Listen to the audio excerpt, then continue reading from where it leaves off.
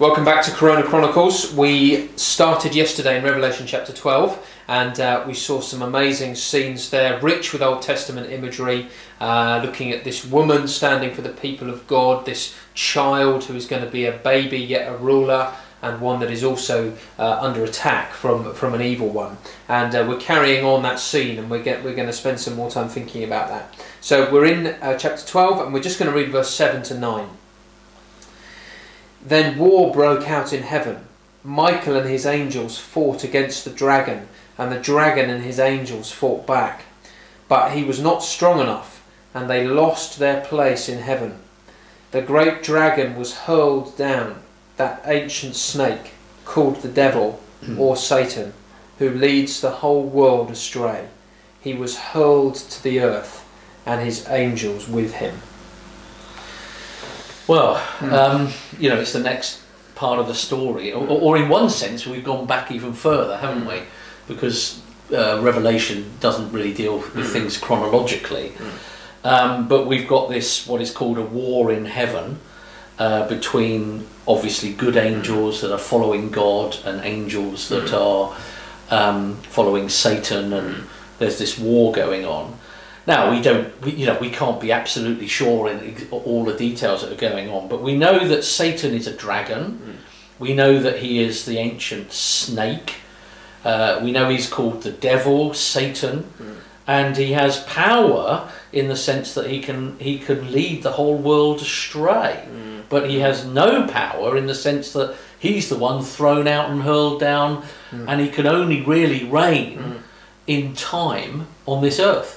Yeah, I think that's right. I think one of the ways it's easy to go wrong in Revelation is to try to take everything as a kind of, as you say, chronologically in a historical order, and everything means this, and to try to put together timescales, which is not really how it's written, and people can get quite confused when they try to do that. But nonetheless, the realities that it's describing are real, aren't they? And what's clear here, as you say, is that Satan did have a sort of position in heaven, and although the Bible isn't in wanting to give us the full backstory there, it's not wanting to give us everything, it's just explaining this reality, isn't it?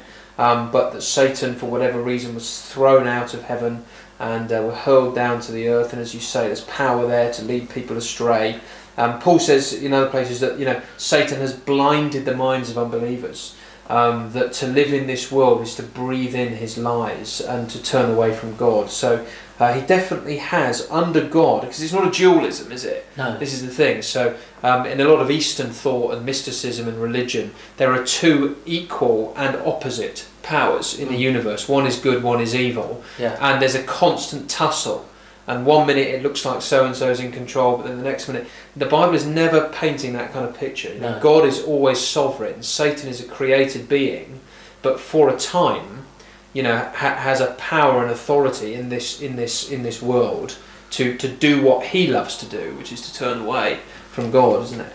Yeah, and I just on that, because you get this in the whole of Revelation, and actually particularly in chapter 12 is... It's not a God either that's just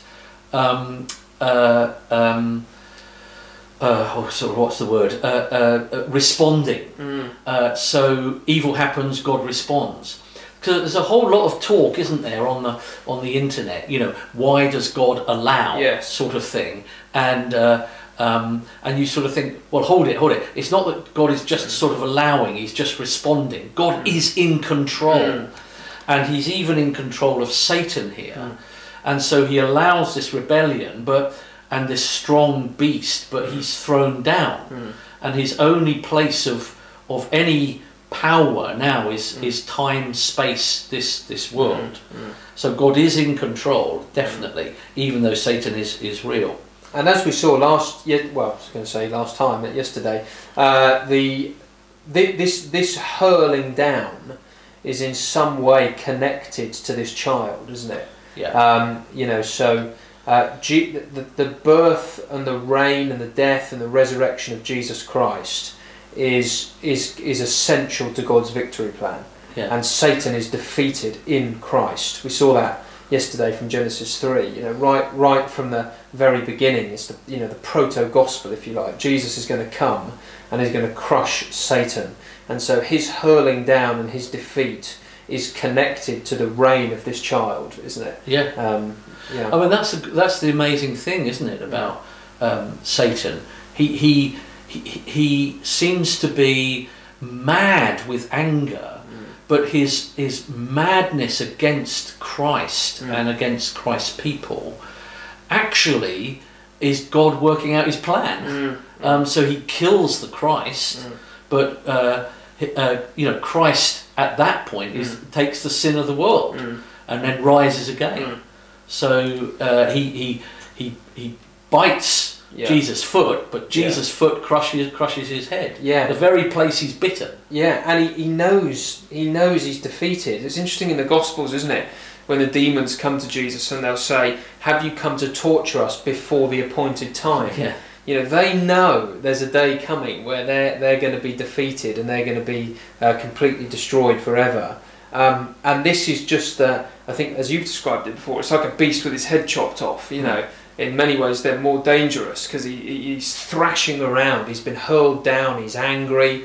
It's like a toddler who knows he can't get what he wants, and so he's going to rip his toy room to pieces and throw his toys down. It's just a way of expressing his anger at the authority, isn't it? But Yes, I was watching a nature program yesterday, and it was talking about this particular cockroach, and you can cut its head off, but it's also got a brain in its stomach or something as well.